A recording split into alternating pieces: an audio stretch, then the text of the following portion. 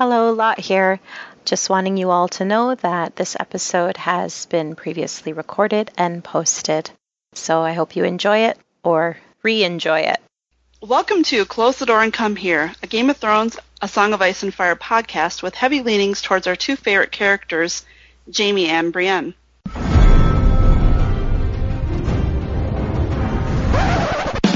There was a bear there, all black and brown and covered in hair.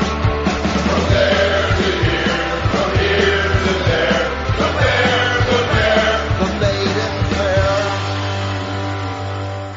I'm Guile in Subterfuge on Tumblr, and I'm joined tonight by Clotho. Hi, I'm Clotho Spindle on Tumblr. Eon. Hey, this is Eon. I'm Eon Blue Negative on Tumblr. And returning guest Cody. Hi, I'm Cody, at the Crimson Lord on Twitter. So just for the record, there are a bunch of Southerners and me tonight, so by the end of this podcast, I might have a Southern accent, maybe. So be warned. Or I'll have like a real deep yearning for sweet tea. Tonight she's going to be saying y'all a lot. Y'all, probably will. We continue our Catelyn chapters tonight with Catelyn 7 from A Game of Thrones. And just a general spoiler warning for all of the Game of Thrones, A Song of Ice and Fire. And I think we'll actually probably get into some Winds of Winter speculation near the end. So when we last left off, Cat, having left her prisoner Tyrion in care of her uncle the Blackfish at the Gates of the Moon, made a rather harrowing journey up to the Eyrie to meet her little sister Lysa. And despite a warning from her uncle, Cat is dismayed to find out that Lysa and her son Robert basically just ain't right. Before, I just kept thinking of like Hank Hill for some reason. That boy ain't right. Before we get to Cat, though, I wanted to quickly recap what's happening in the rest of the story. And in King's Landing, Jaime attacked Ned outside of Littlefinger's brothel, demanding Tyrion's release. Ned's men are killed and Ned himself is badly injured, and he dreams his famous old dream of Lyanna and gets a bedside visit from Robert and Cersei, who are super pissed. Cersei claims Ned started the fight with Jaime's men, while Ned asks Robert to give him leave to bring Jaime to justice. Robert's really angry at both of them, and he actually hits Cersei and gives Ned back the badge of the Hand of the King and leaves to go hunting. Dun, dun, dun. And then meanwhile in the Eyrie, Tyrion's been put into one of the sky cells, and he bribes Mord, the guard, who actually totally reminded me of Count Rugen's albino assistant from The Princess Bride. Oh my gosh, I don't know yeah. And I know that there's other Princess Bride allusions in the story, so I kind of was like, oh, I wonder if this is another one of those. Could be. To deliver a message to Lysa saying that he wishes to confess. And he then proceeds to confess any number of crimes with the notable exceptions of the murder of Jon Arryn and the assassination attempt on Bran. He demands a trial by combat with Jaime as his champion. Lysa denies him Jaime, but Bronn steps up to the plate. So are you guys ready to rumble? Yes. Let's do it. So we pick up the action from Cat's point of view, and originally I thought this was the next morning, but as I got more into the chapter, it seems a bit elaborate to be, that soon. So it's probably a couple of days later. And I thought this was a really prophetic way to get things started. Cat is looking out the window, and she sees pale white mist rose off of Alyssa's tears, where the ghost waters plunged over the shoulder of the mountain to begin their long tumble down the face of the giant's lance. Catelyn could feel the faint touch of spray on her face. Alyssa Arryn had seen her husband, her brothers, and all her children slain, and yet in life she had never shed a tear. So in death the gods had decreed that she would know no rest until her weeping watered the black earth of the Vale, where the men she had loved were buried. Alyssa had been dead 6,000 years now, and still no drop of the torrent had ever reached the valley floor below. Catelyn wondered how large a waterfall her own tears would make when she died. Oh, man, I know. That's so foreshadowing. And I think we had a bit of a discussion on Twitter over, I think, someone mentioned there was an allusion to Stoneheart in the last chapter. And, do you think George put these in because he already knew where he was going, or did he go where he went because he had already put these in? Oh, I would think because he knew, but I don't know. With his style of writing, it could have been that the garden grows. Right. Right. Yeah, either way. So Kat leaves her quarters, and Sir Roderick fills her in on the latest news of the day. She finds out that Jamie has fled to Casterly Rock and is raising a host there. And Edmure sent Tully men to the rock, demanding that Tywin declare his intent, but they received no answer. In return, Edmure sent men to guard the Golden Tooth. Kat notes the lack of mention of her father, which makes her realize how sick he must be. And basically she's realizing all too late that she's about to start a war, and she wants to talk Lysa into calling the whole thing off. There's a quick little passage. When that vile turnkey of hers had come crawling to tell them that Tyrion Lannister wished to confess, Catelyn had urged Lysa to have the dwarf brought to them privately, but no, nothing would do but that her sister must make a show of him before half the Vale. Yeah, and I don't know if it's in this part of this chapter, but she's really regretting that I think she regretted that she should have just like burnt Lysa's letter before even reading it. Oh, I love that part. One of my favorite things in the chapter when she's like, yep, I should have totally burnt it. Like, yep.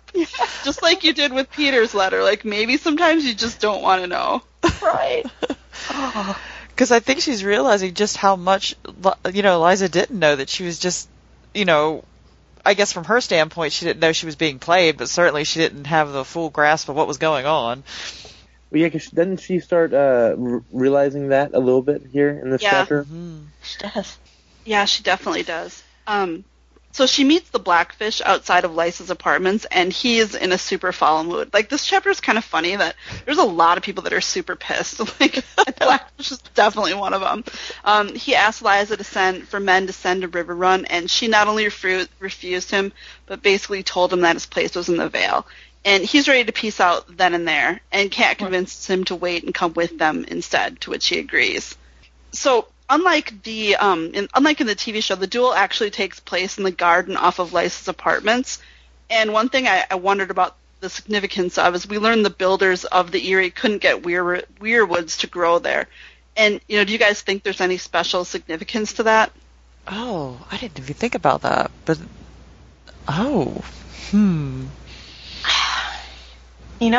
don't know. I thought it kind of symbolized the way that maybe she was never meant to be there, I don't know, that it's just not supposed to grow there. I wonder if it's even, again, if we're going to go into foreshadowing, is it about, is it something about Sansa in the future? Mm-hmm. To like what Cody said, she isn't supposed to be there. She's not, maybe it's something to that even. Oh, but I just thought it was an interesting note. Well, the garden certainly plays a part in Sansa's, scenes. So, Lysa's basically turned the duel into a garden party. They've got blackberries and cream and this like super delicious sounding orange scented wine to drink, and she's surrounded by all of her admirers. And the text kind of puts two to the forefront. And the first one is Eon Hunter, and it is actually spelled E-O-N. I did a double take on that. And, he's super old. And then we have Lynn Corbray, who's super gay. And, you guys think that she's pulling a Doran Martell here and only showing favor to the most unsuitable candidates, because basically she's just biding her time for Peter. Can we just talk about the fact that she's eating a blackberry off a dagger? Oh, yeah. I thought that was cool imagery, too. What is up with that? She's like seductively eating a berry off of a dagger. And it's just so, when you think about it, there's two men, and one of them is likely going to die, and they're just treating it like, just a day out in the park, and there's something really kind of wrong. I think it's a wild juxtaposition where this beautiful, gorgeous, the whole setup from last chapter, we have this gorgeous environment and this castle. I mean, it seems like I said before, like a Shangri-La, and this beautiful castle and an otherworldly place, but then it's just so wrong. That, and if you read the Tyrion chapter before this chapter, whenever she's holding Tyrion, she wants his confession. She's in mourning attire. She's wearing black and everything. She wants to appear like she's in mourning over Jon Arryn, and now she's just like, in some skimpy clothes with her hair done up and everything. She's surrounded by her suitors and everything in this chapter. Oh yeah, that's a good point. Like I never really made that connection, but you're right. Like she's totally kind of taken off the sham of actually mourning John Aaron. Yeah, and Kat talks about that, how she goes back every hour. She's almost like a different person. Her moods are so mercurial, and sad one minute, and happy the next. And I mean, maybe she's has bipolar. I don't know. Yeah, I think she calls her inconstant. Yeah, Mm-hmm. So, I kind of feel like everyone in the Vale is so intent on kissing up to Liza at this point that they fail to see the danger in potentially executing a Lannister. And they're super hugely overconfident that Ser Vardis Egen is going to make quick work of Bronn, although Kat, having seen Bronn fight, has her doubts. And she's starting, as I think Cody noted, she's seeing the inconsistencies in Liza's stories. At first Liza claimed Cersei had poisoned John Aaron. Now she's sure it's Tyrion. And she said Robert was going to be fostered with the Lannisters, but her maester reveals that he was actually going to be sent to Dragonstone. And as an aside, can someone please write that fan fiction of Robert Aaron being fostered by Stannis? Because I feel like there's a lot of potential there. Oh. Stannis would just be grinding his teeth so hard the whole time. The entire time. That would be a bad Robert combo. Aaron could play with Shireen and everything. It'd be kind Like of Edric, yeah. I mean, they might have fun. yeah. He could be a little kid and actually play with other kids. I've wondered that, Yeah. like I think about Joffrey sometimes. Would he have been not as messed up if he? I mean, God, it's like they all each feed off of each other. Liza and him. If they No, had I been mean, apart, Joffrey has that classic, torturing animals at a young age. Yeah. It's like, is it just something in them, or they, or combination of environment and Yeah. Nature and nurture. yeah. Yeah, get that little boy away from that moon door. That's bad news. I mean, I have to say though, and you guys know, especially Show Robert, I love so much. But in defense of him, if you put like a giant hole in the floor, I mean, it'd be really tempting to put things in there. Oh gosh. I don't think it's really a horrible character flaw that he wants to see things go through the door. That just gave me images. Could you imagine the things Eliza did? Like, if she kind of groomed him for this, can you imagine the things that she would have thrown in that hole over the years and had him watch and be like, oh, hey. Oh. Would you just throw off your bones and your table scraps and stuff? You just throw them out the door. Chicken Great. down a piece of chicken. Oh. Easy to clean the Eyrie. So we get to the duel, and George basically turns the whole duel into this battle of looking good versus fighting well.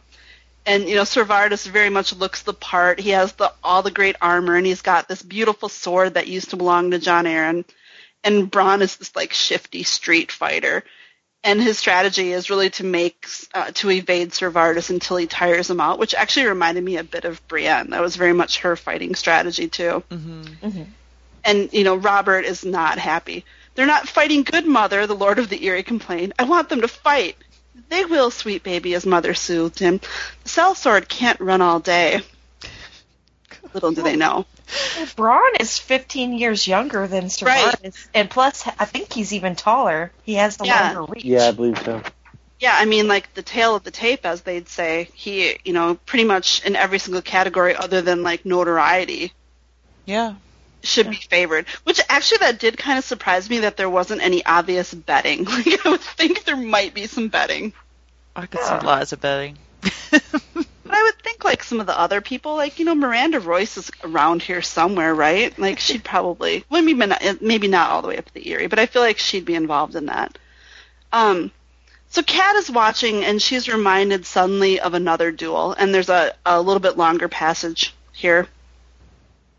They met in the lower bailey of River Run. When Brandon saw that Peter wore only helm and breastplate and mail, he took off most of his armor. Peter had begged her for a favor he might wear, but she had turned him away. Her lord father promised her to Brandon Stark, and so it was to him that she gave her token, a pale blue handscarf she had embroidered with the leaping trout of River Run. As she pressed it into his hand, she pleaded with him. "He is only a foolish boy, but I have loved him like a brother. It would grieve me to see him die." And her betrothed looked at her with the cool gray eyes of a Stark and promised to spare the boy who loved her. That fight was over almost as soon as it began. Brandon was a man grown, and he drove Littlefinger all the way across the bailey and down the water stair, raining steel on him with every step, until the boy was staggering and bleeding from a dozen wounds. Yield, he called more than once, but Peter would only shake his head and fight on, grimly. When the river was lapping at their ankles, Brandon finally ended it with a brutal backhand cut that bit through Peter's rings and leather into the soft flesh below the ribs, so deep that Catelyn was certain that the wound was mortal.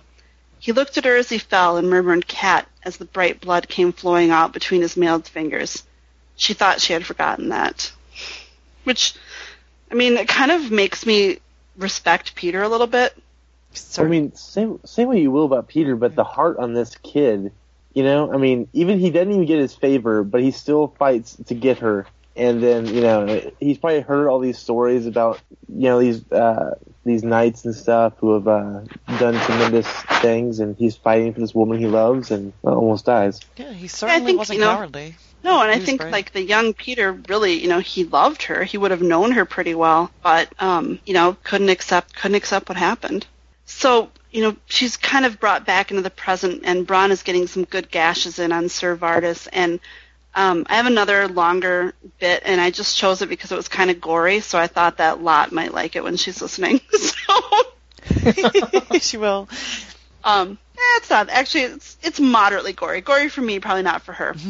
Blind with arrogance as they were, even the knights and lords of the Vale could see what was happening below them, yet her sister could not. "Enough, Ser Vardis," Lady Lysa called down. "Finish him now. My baby is growing tired." And it must be said of Ser Vardis Egan that he was true to his lady's command, even to the last. One moment he was reeling backwards, half crouched behind a scarred shield. The next he charged. The sudden bull rush caught Bronn off balance. Ser Vardis crashed into him and slammed the lip of his shield into the sellsword's face. Almost. Bronn lost his feet. He staggered back, tripped over a rock, and caught hold of the weeping woman to keep his balance. Throwing aside his shield, Ser Vardis lurched after him, using both hands to raise his sword. His right arm was blood from elbow to fingers now, yet his last desperate blow would have opened Bronn from neck to navel, if the sellsword had stood to receive it. But Bronn jerked back. Jon Arryn's beautiful engraved silver sword glanced off the marble elbow of the weeping woman and snapped clean a third of the way up the blade. Bronn put a shoulder into the statue's back. The weathered likeness of Alyssa Arryn tottered and fell with a great crash, and Ser Vardis went down beneath her. Bronn was on him in a heartbeat, kicking what was left of his shattered roundel aside to expose the weak spot between arm and breastplate. Ser Vardis was lying on his side, pinned beneath the broken torso of the weeping woman. Catelyn heard the knight groan as the sellsword lifted his blade with both hands and drove it down and in with all of his weight behind it, under the arm and through the ribs. Ser Vardis Egan shuddered and laid still. That statue. Yeah, I'm like, you know, and really poor Ser Vardis, because if you know, back in Tyrion's chapter, I mean, he doesn't want to fight. He didn't volunteer to be Lysa's champion. She basically, and he's dying for like nothing, you know. And they armored him. You know, I thought it was interesting that George constantly pointed out the decorative aspects of the armor and then the sword, that you could kind of tell that he was foreshadowing that sword wasn't going to hold up, because it was a beautiful sword, but it was thin. Yeah, right. What he was used to. Just like she set him up, you know, out of, you know, vanity. You know, I think she has this play in her. I mean, I wonder actually, now that, you know, we're talking about it, you know, Lysa would have been there with this duel between Brandon and Littlefinger too. And I wonder if she's kind of set up this play in her mind that, you know, yes, that was for, you know, the man she loved was fighting for her sister, but now she's going to have this man fighting for her. And she's kind of set this play up in her mind. Yes, to recreate that in a way. There's like a show element to it. Yeah, very much. So, did you guys like this version better than the show version, where they, you know, had the moon door open? I think I like that. Thinking about it, I love the descriptions in the book, but I do think I like that room with the moon door in the middle in the show for that fight scene. I thought it worked. This just seems kind of, I mean, I guess there's a point, and he keeps talking about the statue. The statue falls on him, but that would be really weird and awkward and maybe kind of comical to film. Mm-hmm. I agree. The moon door was too good for them to pass up for that kind of a scene. Yeah, I agree too. And actually, you know, until I reread it, I didn't actually remember that the moon door wasn't in the scene. So Yeah, I I was like, forgot. where's the moon door? Oh, Right. there's really in her garden? Okay. If I remember right, too, in the show, Servardis was a lot younger, too. Yeah, he was So- definitely younger than Bronn. So, I mean, even in the book version, it's Bronn is a pretty younger guy. I mean, he's fighting an older guy that's just covered in armor and everything. So, I mean, it's a better fight, I guess, matched as far as age-wise goes. Yeah, and I think Kat mentions it. Doesn't he have some height on him, and also that his reach, Yeah. and his sword was, longer. Yeah, it looks less feudal, I think, in the show. Like, it looks like, Bronn might get taken down. Yeah. So Lysa agrees to free Tyrion. Like, she kind of has to be shamed into it a little bit, and she promises him goods and horses to the High Road. And Kat pretty quickly realizes the implication that Lysa's just basically going to let Tyrion die in the road instead. So they're all still at the brink of a war. I have a weird question. I don't know if I'm missing the obvious thing. But, we know Kat, we know the Blackfish, and a bunch of men, and Tyrion and Bronn are all basically going down the Eyrie and leaving the Vale. Was there a reason that they didn't go together? I mean, I can understand Tyrion not necessarily wanting to, be with Kat, but clearly he's not dumb enough to not, he obviously knows that she wants no part of this imprisonment of him anymore. So why didn't they all just carpool, basically? Do you think maybe Kat They wouldn't can have share a wanted it? basket. Yeah. Yeah, I mean, I'm trying to think, would Kat have any reason not to have wanted that? I don't know. Unless, would Lysa have said, no, you can't? Could she have stopped them? I mean, they could have met up later. Yeah, I mean, I kind of figure they basically threw Tyrion and Bronn out of the castle. Immediately. Yeah, I mean, that's kind of what it seems like, is they pretty much were like, get the F out. But, there's nothing to stop them from, hanging out, right outside the gates of the moon. Yeah, that is a good point, that if for survival reasons it would have made the most sense. Did it sound like Blackfish had anybody going with him? Like any kind of remotely small forces, or do they get into that? I don't remember. I think they'll get into it in the next chapter, Okay. but it didn't, I think Kat was basically promising him men from Winterfell. Okay. Well, yeah. To go to so River then- Run, Yeah. yeah. Yeah. So I mean, but they still probably needed as many numbers as they could to get through that. Yeah, I would Right. imagine he'd have some guys with him. But yeah, that's a good point. I don't know why. I mean, nobody likes Lysa at this point. I don't think any of them are very impressed. So I think they could all No. commiserated about how much Lysa sucks. I mean, it would be kind of a more fun chapter. Although, I mean, I enjoy Shaga and Timett as much as everyone else. But just having the three of them, It's like being not even believe this happened. like a shade throwing road trip. Yeah. Anything else on this chapter? I really liked this chapter. It was a really good So did I. chapter. I know it's one of those kind of a classic episode in the show and a classic chapter in the books too. Yeah, I really like how Martin writes his action scenes with fighting. I've just always really liked those scenes. I know. Were you guys kind of waiting for someone to yell out, "He's right there! Get him!" From It all did the remind me of those stories. Yeah. I actually was reading, I don't know how I found this today, but I read something. It was from 2012, and it was about George talking about he hoped to have the fourth Duncan Egg novella out, shortly. what? Oh, God. It Oh, just puts gosh. everything into perspective. Go ahead, Ian. No, you're saying that he was hoping to have the fourth Duncan Egg out by this year? No, by 2012. Oh my gosh. Okay. Oh my. I know. I was gonna be like, what? No, that's the pain of it. Because I think that's the one where they're likely in Winterfell. So Oh. Now that's right around the time the show started, right? yeah, I think it started in 2011, right? So it would have been he still would have been writing for it, and allegedly writing. But he talked about writing. He was writing A World of Ice and Fire at the time It's as well. before he lost all will. Before last January with this great deleted letter. We do have some George news, though, that I kind of wanted to get into.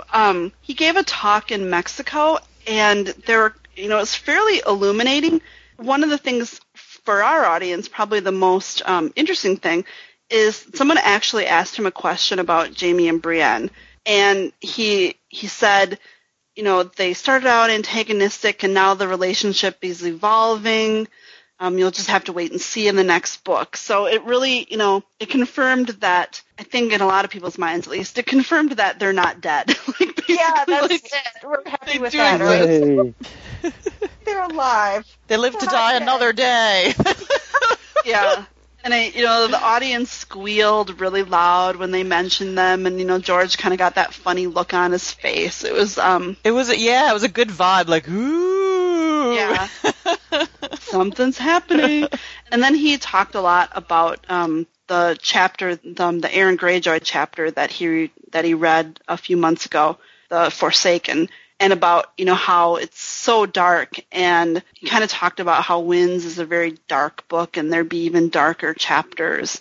Did that give anyone more hope? I mean, in the back of my mind, I think I've always thought that it's possible that he literally has only written the chapters that he's released. But this actually did make me feel like, oh, okay, maybe he's actually writing a book. I think he still is. Just maybe slowly. I still think he has a long way to go on it, personally. And then he also talked about Littlefinger and Varys, and he kind of talked about how both of them have a lot of information that would be damaging for the other, which I thought was interesting because it made me wonder, does Littlefinger know about Aegon?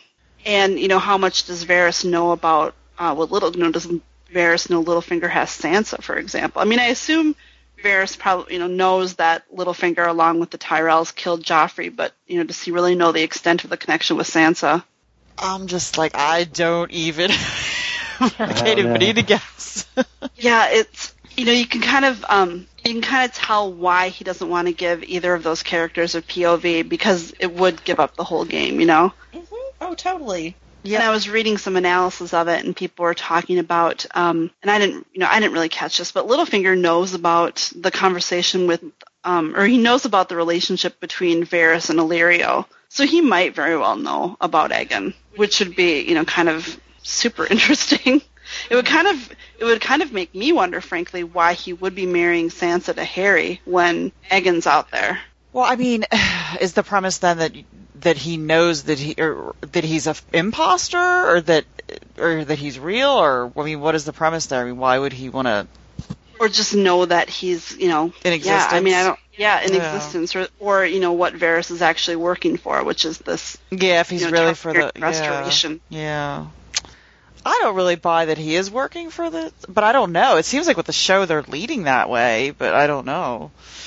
To me, it would be kind of a letdown if he didn't have something up his sleeve a little bit more than just, he wants, Dany to win it all. Yeah, I mean, I think they're kind of taking away a lot of, his, trickery in a way by making it so straightforward at this point. Are you talking about in the show? Yeah, sorry, in the show. Yeah, I can see that, but I would guess they'd have to kind of simplify everything at this point. Simplify everything. Yeah. Explain to me like I'm 5. Explain to me like I'm drunk. Yes. That would be even better. Yeah.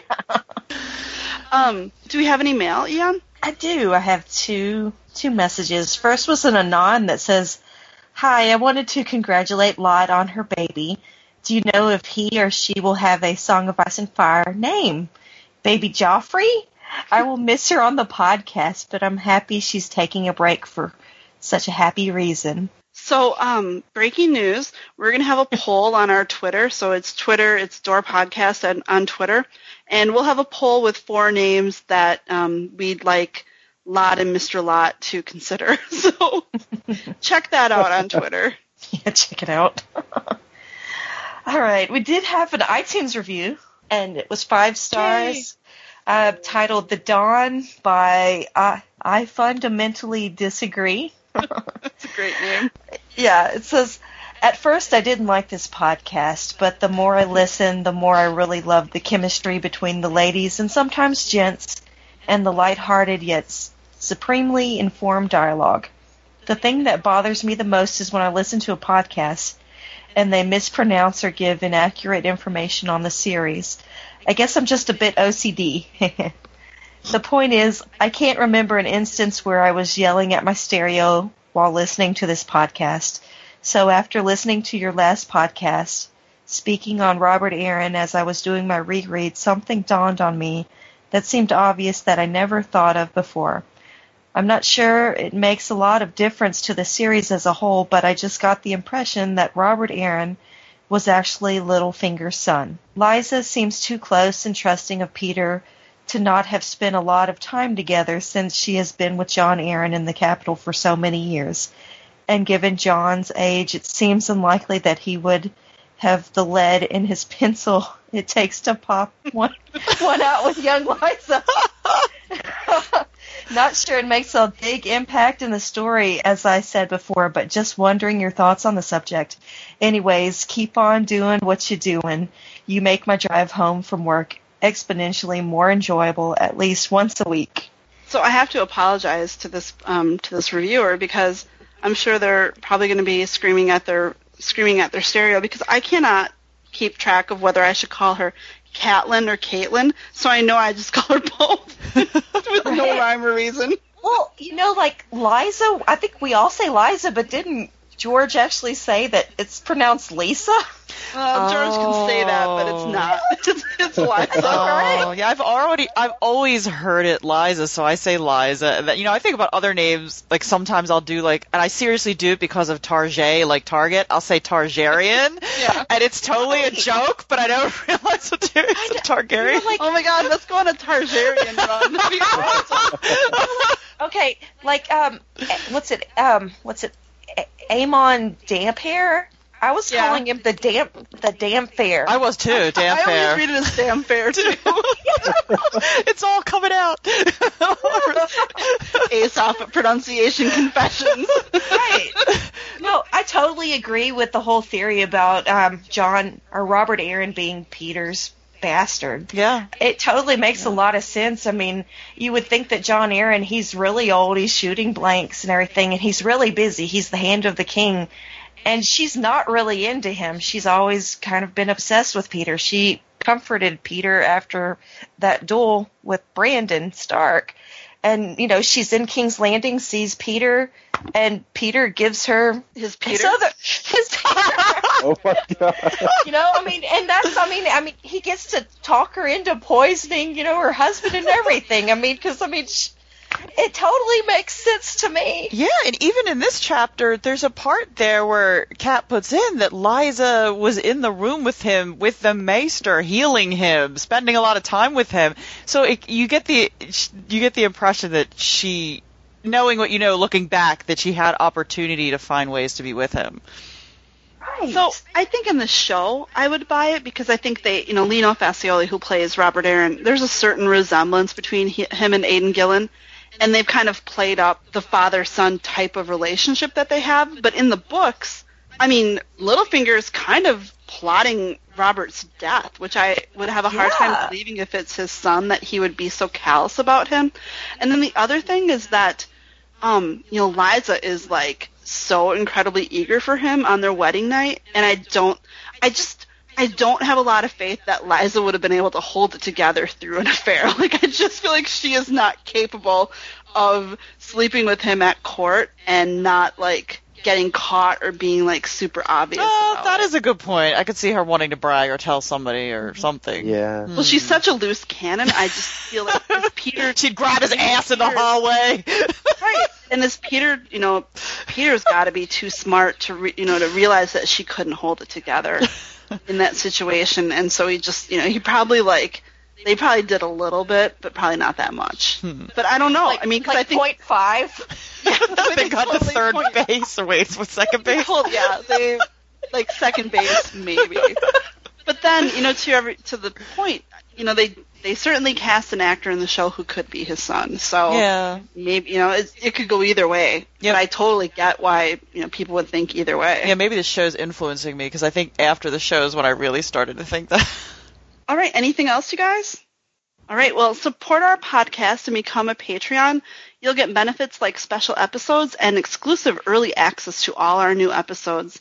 Listen and review us on iTunes. We're still looking for the elusive, what's the recipe we're looking for from the Philippines? Oh, it's a lumpia. Lumpia. Yes, we're still looking for the elusive lumpia recipe from the Philippines. So listen to us on iTunes, Podbean, Stitcher, Google Play, all the places. Find us on Tumblr, Twitter, and Facebook. And you can email us at closethedoorand@gmail.com. Thanks, everyone, for listening. Thanks to all of our guests. I'm going to close the door. Get out.